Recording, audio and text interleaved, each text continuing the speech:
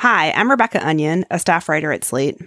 Back in 2015, I co-hosted this podcast with my colleague Jamelle Bouie as we explored the history of American slavery. This year, as we commemorate the 400 years since the beginning of American slavery in 1619, we're re-releasing this 9-part series to the public. To learn more about the series and to support more of this work at Slate, please visit slate.com/academy. Thanks so much for listening. Hello, and welcome back to the History of American Slavery at Slate Academy. I'm Jamelle Bouie. I'm a Slate staff writer. And I'm Rebecca Onion, Slate's history writer. So this is episode 7 of our podcast. It's an episode all about the connections between slavery and the practice of medicine in antebellum America. And as we do on each podcast, we're using the story of a single enslaved person as a springboard for our discussion. Today, that person is a woman named Anarcha. In June 1845, a 17-year-old enslaved woman named Anarcha experienced a difficult delivery of her first baby. After the young mother pushed for 3 days, the Alabama slaveholder who owned her called in Montgomery doctor J. Marion Sims. Sims pulled the baby out with forceps. The historical record suggests that the child did not survive. The experience left Anarcha with tears in her vaginal tissue, a condition known as obstetric fistulas. These tears often result in a constant leakage of urine or feces into the vaginal canal, leading to infections and to social ostracization. Anarcha's owner eventually brought her to Dr. Sims' office in Montgomery. Sims knew there was no cure for a fistula and that women of all races suffered from them. He decided to make a concerted effort to figure out how to treat fistulas. He leased Anarcha from her slaveholder and gathered a group of 11 other patients, some of whom were also enslaved.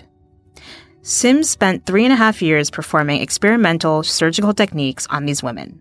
He did not administer anesthesia, which was not then commonly used. The doctor drugged the patients with opium during their 2-week recoveries from each surgery.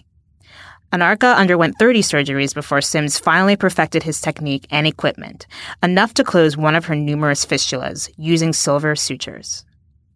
Anarcha drops out of the historical record at this point. We don't know if she was returned to her owner or when she died. As historian Deborah Kuhn McGregor points out, Sims did not record any further operations on Anarcha. We don't even know if he fixed her other fistulas. What we do know is that thanks in large part to the techniques he perfected while operating on Anarcha and the others, J. Marion Sims is often remembered as a father of gynecology. Sims later describes his motivation in undertaking these experiments. I thought only of relieving the loveliest of all God's creations of one of the loathsome maladies.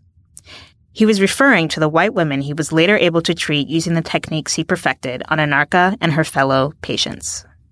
So, Jamelle, we have an unusual biography today. Anarcha is sort of an outlier from the sort of list of people that we've based our episodes on so far. That's right. Anarcha, unlike pretty much everyone else, did not escape slavery. She did not get out of the system at all. And we know about Anarcha in particular simply because records were kept. But if the experimenters did not bother to keep records, we would never know that this individual ever existed. How much have you read in the past, or how much do you know about the history of experimenting on enslaved subjects? This is something that was an entirely new area for me. As soon as we started reading about it, it made absolute sense. If you're going to use enslaved people for agriculture and for factory work and for all sorts of things, and of course you would use them for medical experimentation. This particular area of American slavery feels the worst. I don't know if that makes any sense, but just there's something that feels more viscerally wrong about conducting surgeries on unwilling participants than merely working them. Interesting. And that might be silly. That might be, it's all bad. But for me, at least, this to me just feels, it doesn't feel like, but it is sort of the most extreme exertion of the will of a slaveholder, right? That I am in such complete control that this is what I'm going to do to you.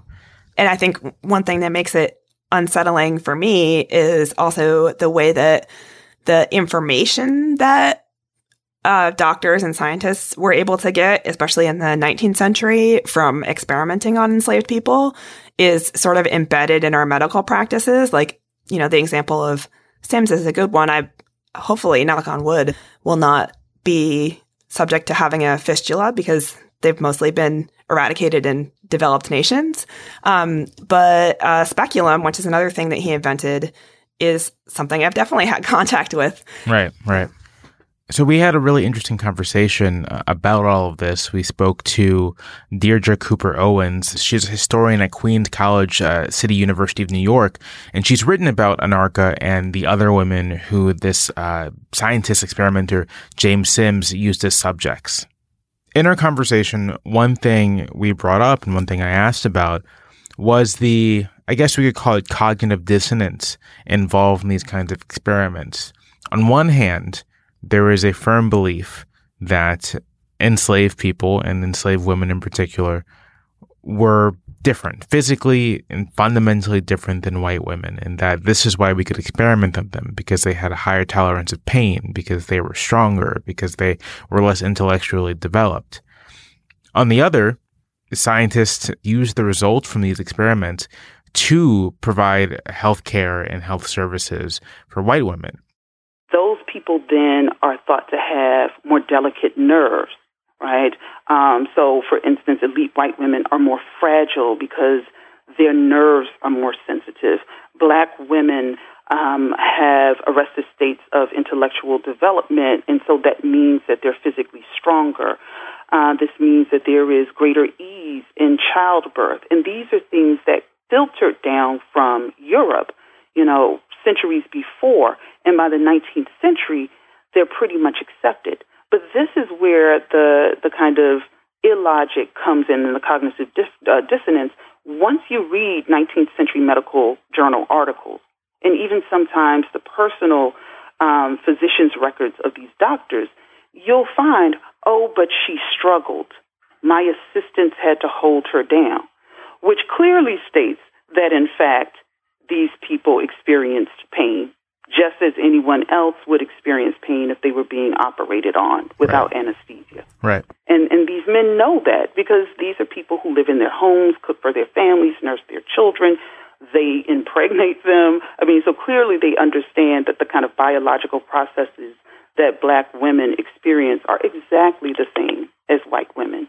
But the racial etiquette of the day states that, in fact, you can't write that because that would then, somehow disprove the science of the day.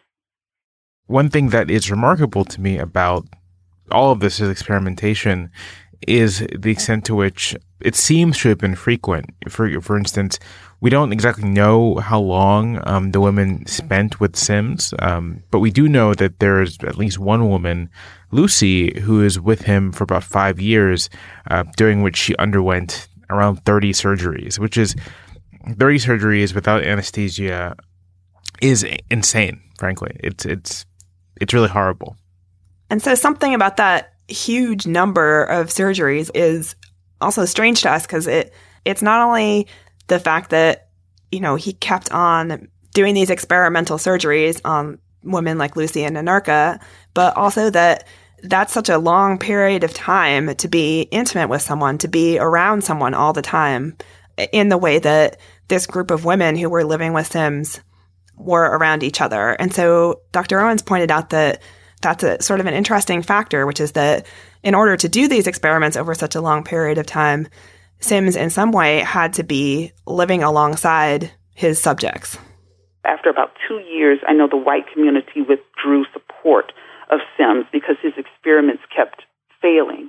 And so he had to train his patients to also work as nurses, essentially, right? And so we don't know their words, but what we do understand is from the census records that one of these women did give birth during the last year of the experimental trial. Now, I don't know who it was, whether it was Anarcha, whether it was Betsy, Lucy, or one of the unknown women, but obviously some white man had access to her body because she gave birth to a mulatto girl who was either 1 or 2 years old.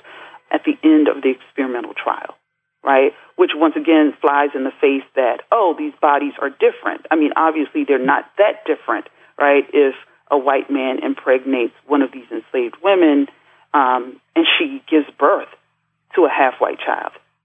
You know, the topic of the women's relationship to these experiments sort of brings up a lot of the complications that I felt earlier when we were talking about Sally Hemings' relationship to Thomas Jefferson in some ways. According to Sims, the women who were participating in these trials wanted to get better and wanted the surgeries because of that. But how can we ever talk about, you know, the idea of them approving or disapproving of what was being done to them when they were being bought and sold in order to do it?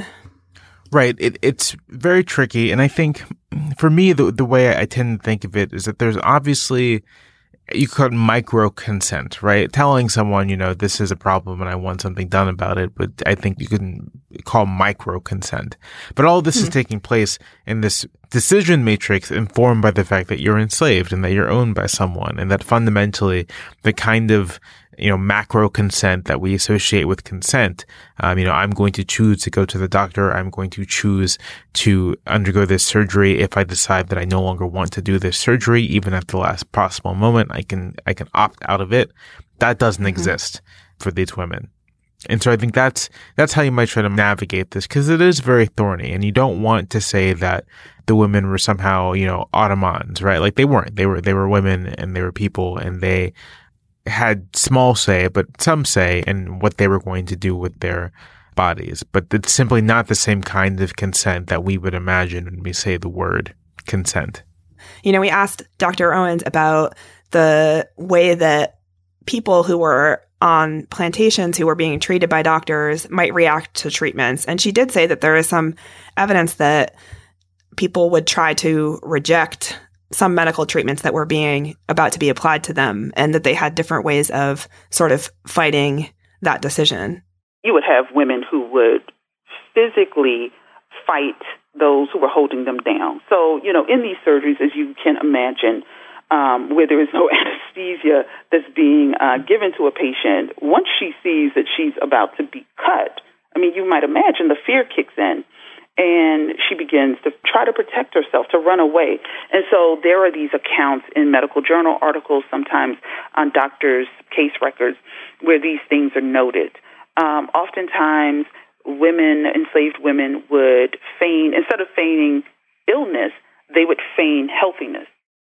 So I think it's worth also pointing out that in a lot of cases, especially before sort of the middle of the 19th century, the cures that enslaved people were resisting would have been part of an ethic that later got called heroic medicine, which is this idea that you, as the doctor, something that you want to do is to prove that you have made an effect on the patient by administering medication that would cause them to throw up or have diarrhea or to sweat, or in some way to have the body react in some extreme way. And so if a doctor has been called to a plantation to treat an enslaved person, there's an expectation that they're going to do something that will look kind of dramatic. And so, you know, enslaved people who were sort of more trusting of the sort of folk medicine remedies that they shared among themselves, which are much less invasive, which involved sort of herbal medicine or, you know, root medicine, or in some way something that did not involve either cutting or purging. That's right. And one sort of interesting broader thing is the extent to which that kind of heroic medicine, these experiments, this use of medical practices on enslaved people produces a very profound distrust of medical science and of the medical establishment. And you see that even today, in part because the kind of experimentation we're talking about didn't really end with the end of slavery. The most infamous example, of course, is the Tuskegee syphilis experiment, which was conducted between 1932 and 1972, after the passage of the Civil Rights Act and the Voting Rights Act, by the U.S. Public Health Service to study untreated syphilis in rural African-American men in Alabama. What was so horrifying about it was that these men were told that they were receiving free treatment. They were not. medical officials were just letting the disease progress untreated, even though we had penicillin at that point and we had treatment for syphilis. And so those kind of events, those kind of stories, they have a long hold on Black memory and Black cultural memory, and they play a part in ongoing distrust among Black Americans for the medical establishment. And we talked to Dr. Cooper precisely about this, about what impact this legacy of experimentation has today. Well, after slavery, you have a very real sense of distrust. And so there was a study that came out of Chicago a few years ago, and unfortunately I can't think of the report right now, but I've taught it in some of my classes, where even in the 21st century, African Americans are often aware of these kinds of experiments gone wrong, so to speak, right? So even if they can't name Tuskegee, and you find this especially prevalent amongst older members of Black communities here, where they're very vocal about not trusting doctors, right? Because of this long history that has really been at the core of American medicine since its founding in this country, right? That Black people have always been accessible populations, almost like, early doctors had access to prisoners or orphans or those who were mentally ill. This sort of gives new context to my dad's sort of insistence that if you get sick, you gotta drink a tea, eat better. You don't gotta go to the doctor. I think maybe that's right. some of this personal stubbornness, but I think he's a historically literate man, so I think I think this is probably some of it too, and I think I should ask him about it. Right. It's like that Chris Rock joke, right, where he says his dad, anything, you could have a broken leg, and he's like, get a bottle of Tussin, But that's okay. You know what? We could do this. Or I'm going to ask your grandmama, because she has a cure for this thing.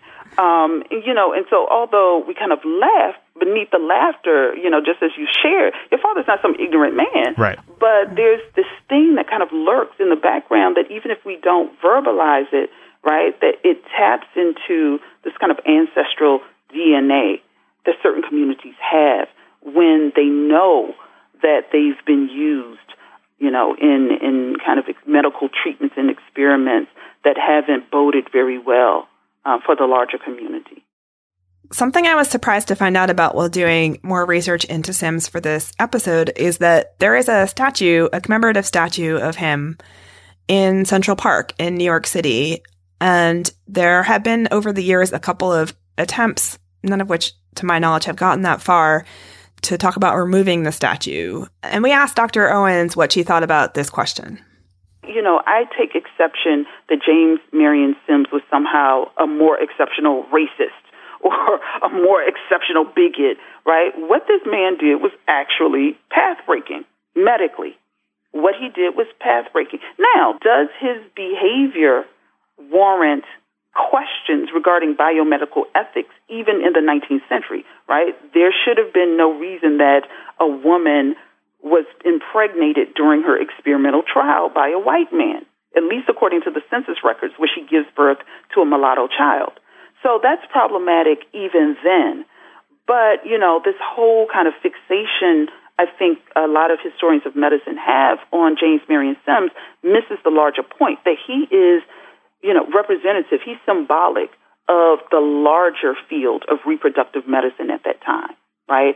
And James Marion Sims simply, for me, opens up conversations about how we need to have fuller histories of American medical history. So, for instance, to be able to know that every time a woman gets a pap smear in this country and there's a duck-billed speculum, that Sims dubbed the Sims speculum, that was perfected on the bodies of enslaved women. So medicine and even science to a degree, right, in terms of the research that's being done, they're not value neutral, that they are just as invested in the history of slavery, right, and access to poor Black bodies as colleges, right, as any other industry in this country, because slavery was here longer, right, than medicine. Slavery was here longer than the implantation of American democracy, right? And so perhaps there can be another plaque dedicated to these women's legacies, or perhaps there should be some kind of scholarship or fellowship set up for Black people, particularly Black women who are in medical school, who want to be OBGYNs, right, so that they can have the money to continue their studies and their research. That's something that I think is much more important than kind of quibbling over the symbolism of James Marion Sims' statue. So I'm curious, Jamel, what you think about this idea of the alternative commemoration, sort of forgetting about a statue or a plaque and instead sort of setting up a fellowship or a scholarship. I think that's a really great idea. I think that it gets to the sense, far more than even like another statue or plaque, it gets to the sense that there needs to be some reckoning or accounting for the women who were used for these experiments. I'll also say that one thing I really liked about Dr. Cooper Owens's answer was that first line towards the end, because slavery was here longer than medicine, or at least than American medicine. Mm-hmm. That to me gets to something like very important about this entire conversation, and I think what we're exploring with this podcast, which is that, the institution of slavery, it's very much a part of sort of every part of American society, from the beginning of the country to, before then, colonial America, really extending past the actual official end of slavery and into the end of the century, just from the spillover and legacy from slavery, which is why, occasionally on Twitter or social networks, I'll see someone say, well, especially after I tweet about the podcast, I'll see someone say something to the effect of, well, why does it matter now? Well, it matters now because so much of what we do is still connected to it. And this is true of medicine, and it's true of our economy, and it's true of many other things.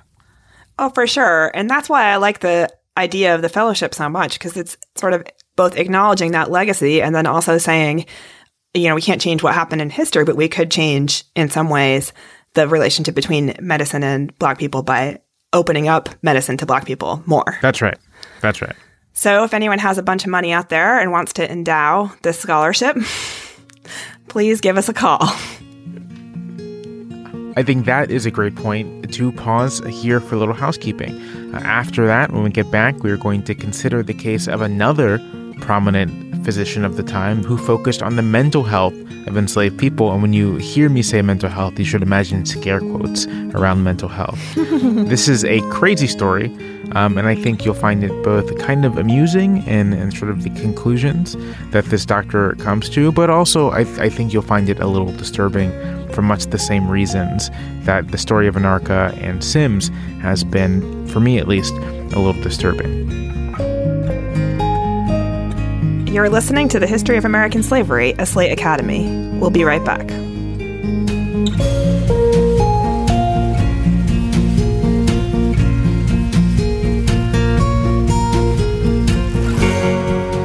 If you want to write to Rebecca and me about this episode, you can send us an email at historyacademy@slate.com. And listeners will know we've also launched a private Facebook group just for Academy members. You can find that group at facebook.com/groups/historyacademy.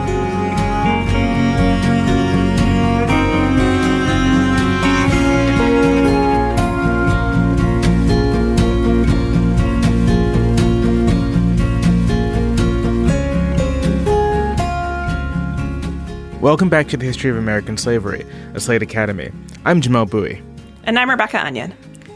In our first segment of this podcast, we talked about the way that experimentation on Black people who were enslaved has helped science and medicine develop new ways, new treatments, new understandings of disease and affliction. In this part of the podcast, we're going to talk a little bit more about the way that, in turn, science and medicine was used to build up slavery, to justify enslavement. That's right. It's around this period, broadly speaking, that ideas about the scientific method and sort of science to the mode of interpretation begin to enter mainstream thought. And naturally, that also filters over to slaveholders who see in this language and in this mode of interpretation a way to explain both why Africans needed to be enslaved and justify the practice of enslavement. One person who often comes up in this conversation is the physician Samuel Cartwright, who is probably best remembered for inventing the term drapetomania, a term he coined in 1851. So this is a term that comes from the Greek for runaway and for obviously mania, like madness. And the idea is that some enslaved people are just sort of infected with the desire to run away, and that this was a disease and not a desire of theirs. Yeah, I don't quite remember where I'd heard about this, but I I have a very distinct memory of learning about this in like a book or a textbook or something and thinking it was just the most ridiculous thing I've ever heard. Yeah, it's sort of held up often as an extreme example of 19th century pseudoscience.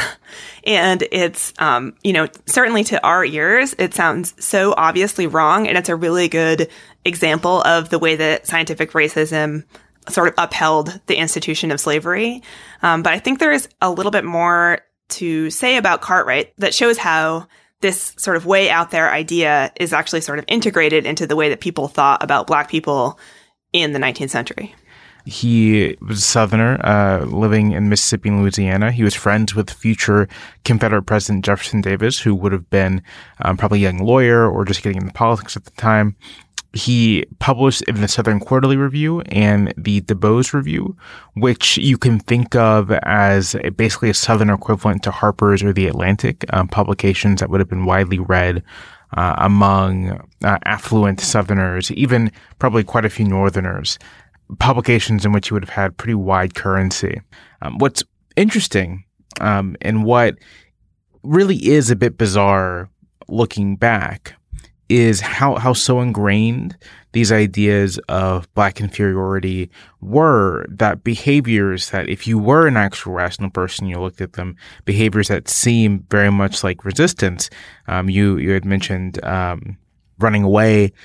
In one of Cartwright's articles, he talks about an affliction called dysthesia ethiopica, which in the article he calls a, quote, disease peculiar to Negroes and called by overseers rascality.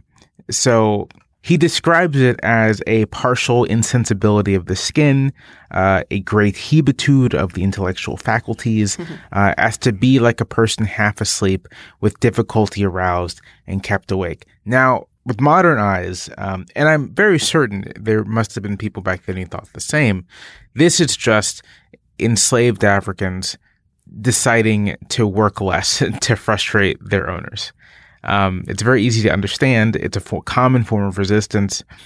But Cartwright and others, rather than sort of try to take this behavior and understand it as rational, going back to their previously held belief that slaves were, less than human, decided to describe this as a medical disorder that needed to be treated like any other medical disorder. But then he also reassures the reader to say, if treated correctly, which is to say not as equals, not as friends, but as children, then enslaved people will sort of fall into line because they are not only physically inferior, but inclined physically to be less than a white person. So he has this idea that Black people are better at kneeling, literally better at kneeling than white people, for example. And so what he reads in that is that the physical structure of the Black body proves that the Black person needs guidance and cannot be left on his own.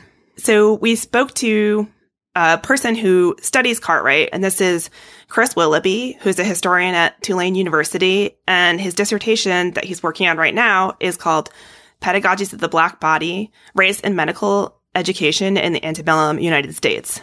And he said for him, sort of the super seriousness of Cartwright's theories was a reminder to him of the way that self-consciously rational and scientific ideas are always intertwined with culture. Cartwright was able to filter his science through a kind of political worldview where slavery was right. And so it seems to think of Cartwright as a kook or as a quack loses the fact that people were reading Cartwright. His peers were not dismissing him. People found him interesting. He was more of a public intellectual and a conversation starter than a authoritative final word on any subject. But to dismiss him misses the point that these ideas are at the core of what was American society in the mid-19th century, and science was not immune to that. You know, my first question about all of this, Rebecca, is about his methodology. Yeah. Is it sound? Is it something to treat seriously, I suppose?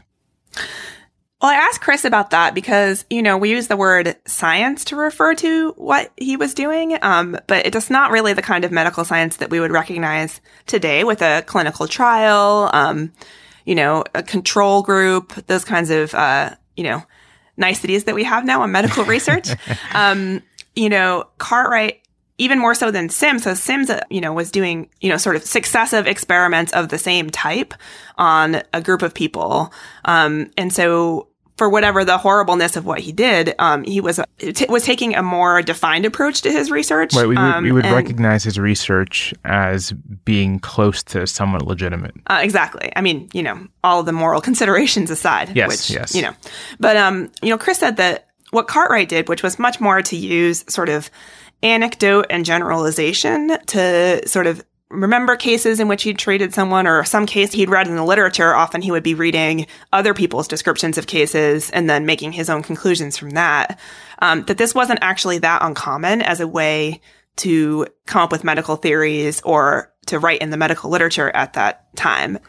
That just, I think, emphasizes the extent to which so much of this research is kind of ideology reading back into, I guess we could call it data, of reading your conclusions into your evidence and not letting evidence lead you to conclusions. And the conclusion that Cartwright held, and that was widely held at the time, as we said earlier, was just that Africans were naturally inferior.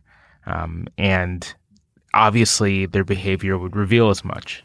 What was interesting to me is that this sort of large ideology that governed all of his ideas about enslaved Africans occasionally yielded therapeutic benefit on the principle that even a stop clock is right twice a day.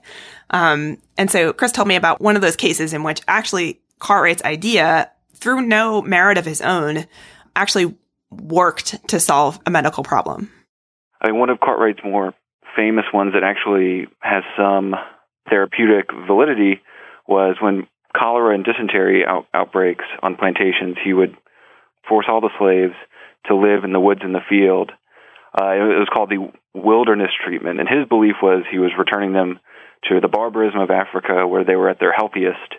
And so Cartwright wrote about that, and then he actually, one of his reviewers from South Alabama says that this has worked, that they've done it. Other doctors in a different part of the South have used the wilderness treatment to great effect. So it ends up becoming evidence of black inferiority, that they're naturally barbarous. But when in truth, all it is evidence of is if you don't live amongst your feces, you don't get cholera. Very often, slaves where most plantations didn't have specific toilet areas, and so slaves had to deposit their bodily waste usually fairly close to where they lived. It could infect the water supply. So if you take them away from that area, they're going to go away from where all these intestinal diseases are thriving. So it's not that their slaves are going back to barbarism that's curing them. It's that they're not in close, tight quarters spreading their feces around. They might have also been sourcing their water from a different place when they move locations. But the premise of the treatment is based in racism, so you interpret it as evidence of racial inferiority. So the listeners don't know this, but I wasn't able to participate in this conversation. You spoke with Willoughby, Rebecca. But did you ask him at all about sort of the national prominence of these ideas? Was this really a regional thing? Was it just, Southerners talking about this? Or were Americans overall kind of engaged, or at least educated Americans overall, engaged in these kinds of conversations?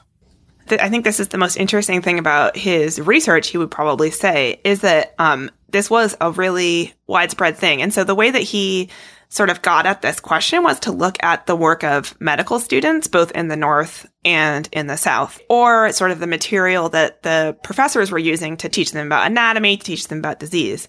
He found that there was a difference between Northern and Southern students insofar as like a Southern medical student who might expect to be going into a practice where he would be treating enslaved people, would be sort of looking at these more sort of practical theories about what to do when there's an outbreak of cholera on a plantation, an outbreak of dysentery.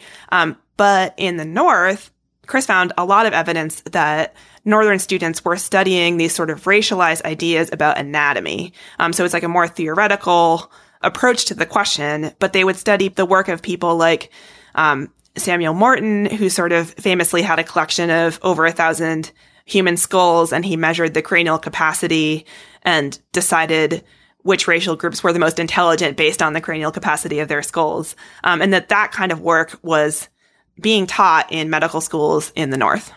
Joseph Leidy, the most famous anatomist in the United States, probably in the 1850s, and professor of anatomy at the University of Pennsylvania, told his students that there was as much difference between a white man and a black man as there was between a lion and a tiger, but nobody ever suggests saying that a lion and a tiger are the same species. I'm paraphrasing. Yeah. But so his basic point was that black people are a different species. And so that is seen a lot. And then also environmental health. Black people are more capable of working in southern climates, so you can't put them in the north because they'll just be all getting pneumonia at all times. And so they're better fit to work in the rice swamps of South Carolina, sugar plantations of Louisiana and Mississippi, and the cotton plantations of the Black Belt. So here's another idea, which I should say Cartwright did not espouse, the polygenism theory that now sounds to us to be completely out there. Jamel, had you heard of polygenism before? I had. It's the idea, right, that different races of man emerged in different places around the same time, and thus that as per the anatomists that Willoughby discussed, that makes them different species. And you kind of see residues of this idea in the 20th century, right? I think in one of the court cases rejecting interracial marriage, a judge said something to the effect of, God created man, white, red, yellow, and black, and put them on separate continents, so on and so forth. So the thing about this argument for polygenism is that it actually is a challenge to the literal truth of the Bible, because this idea of races springing up on separate continents is not supported in Scripture. And one of the things about understanding the relationship between science, religion, and slavery that's really hard is that from our modern point of view, our sort of understanding of the relationship between, someone who might believe in science and someone who might believe in slavery and someone who might believe in religion, it's sort of hard to parse how those sort of allegiances or ideological tendencies would map onto each other.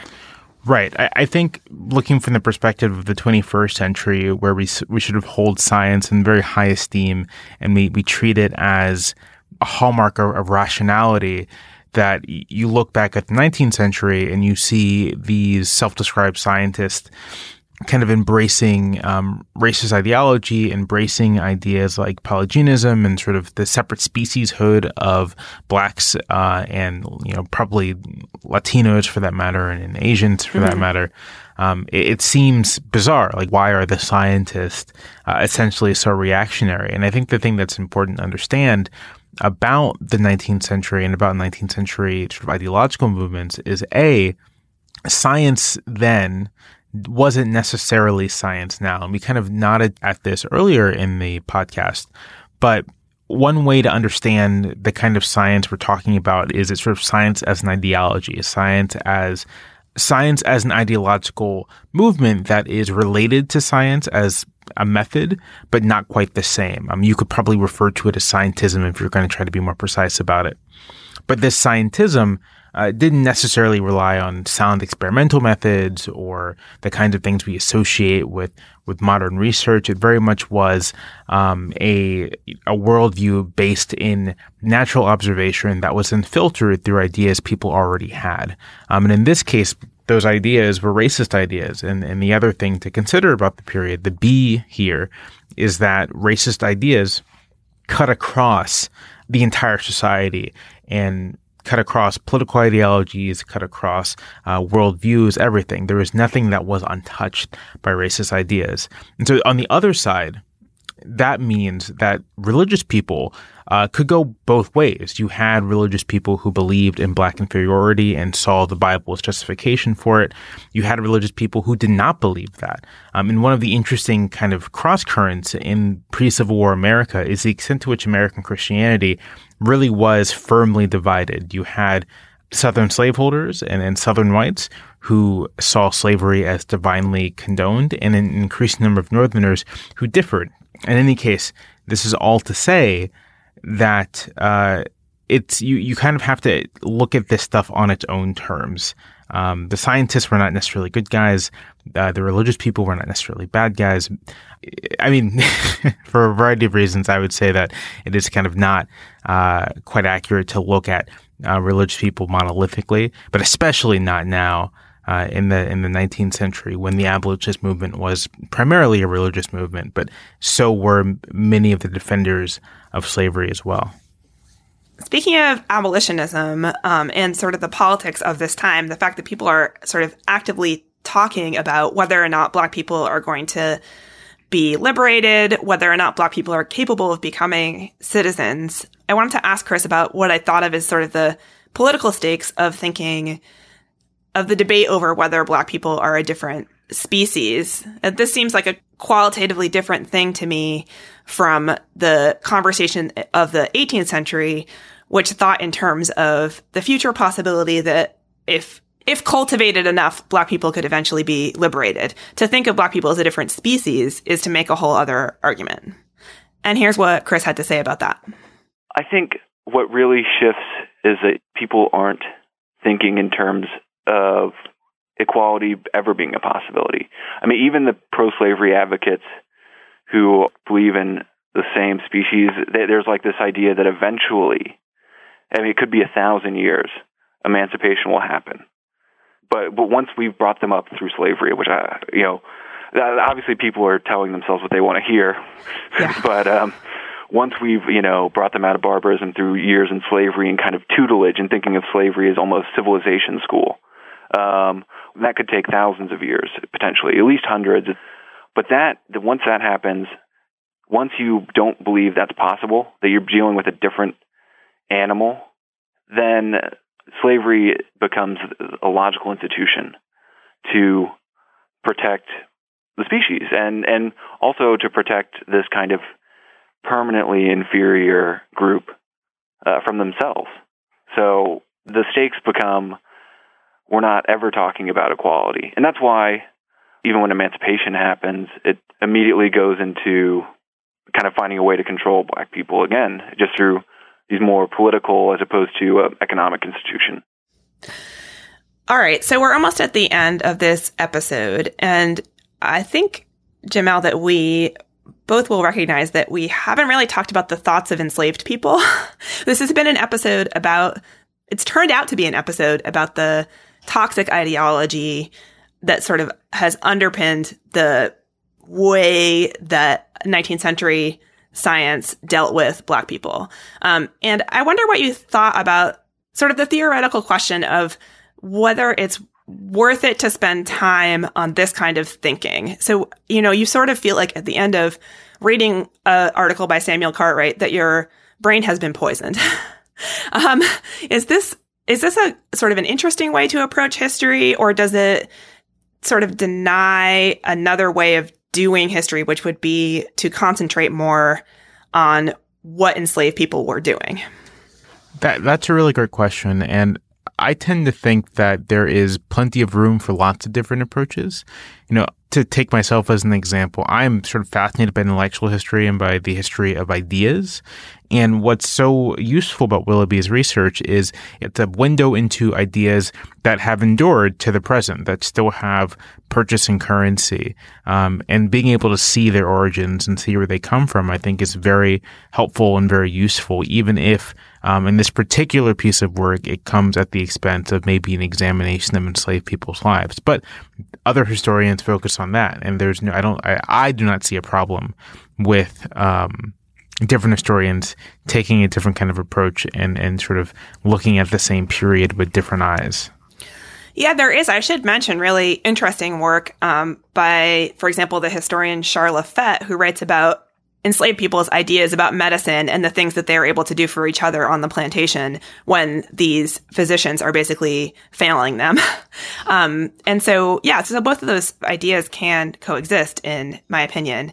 I asked Chris about what it's like to sort of spend your intellectual life working with this kind of toxic material. And I asked him about what it was like to teach it in the classroom, which is kind of an interesting thing if you can imagine assigning a Samuel Cartwright article to a class of 18 to 22-year-olds. And I also wanted to ask him about his own perspective on the question that we were just talking about, which is to say, why did you decide to study these horrible people? My moral goal as a historian is to understand this person's morality and their approach to the world. I have to actually leave behind my morals.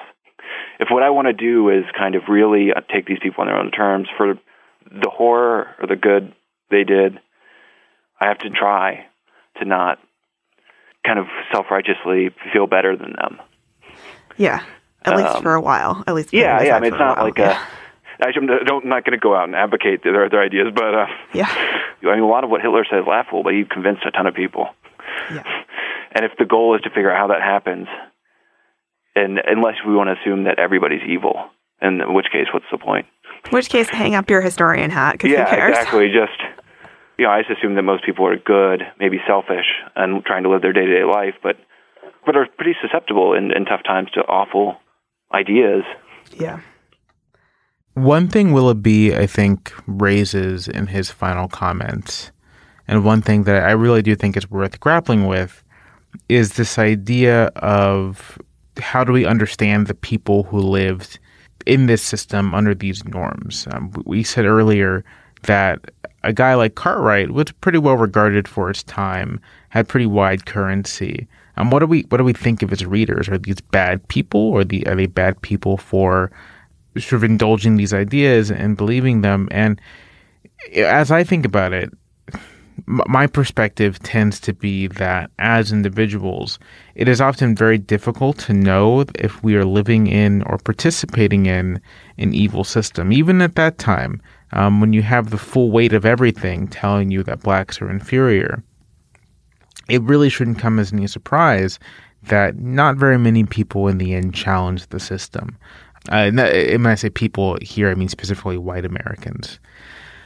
I think for me, this implies that we should have a certain amount of humility when we look back and try to understand the past, and we should try to be very judicious about the moral judgments we pass, because we do not know how we would have understood our world if we lived at that time.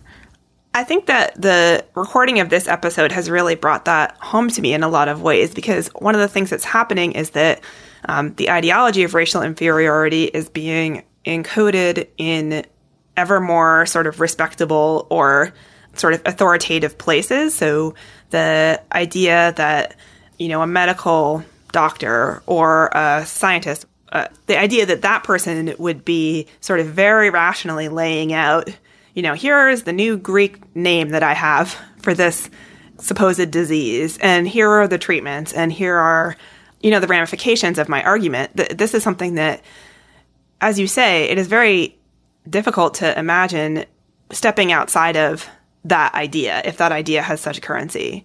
And I think that's actually why the abolitionists who did sort of step outside of it are so much more interesting to me, or remarkable, or historically confusing in a way, if you think about them in relationship to the sort of dominant ideology of the time. And I should say that, there were actually abolitionists who were still racists, which is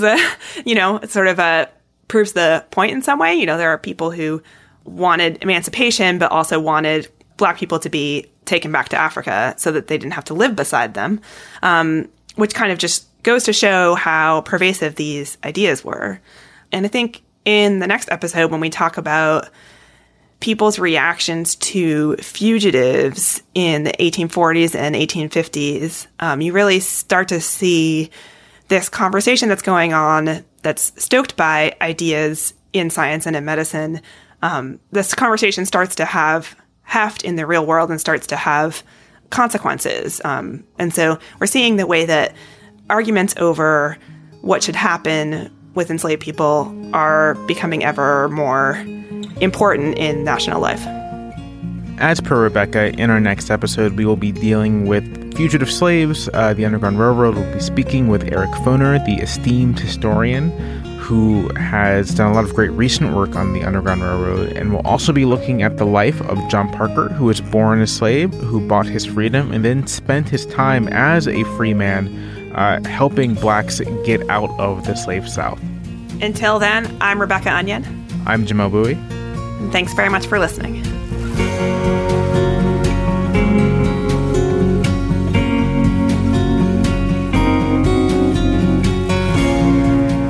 Want to prepare for episode 8 of The Academy? You can read ahead. Rebecca and Jamelle will talk to Eric Foner and Stephen Loubet about fugitives and their defenders in the North. Find an excerpt from Eric Foner's book, Gateway to Freedom, in our show notes or at slate.com/academy.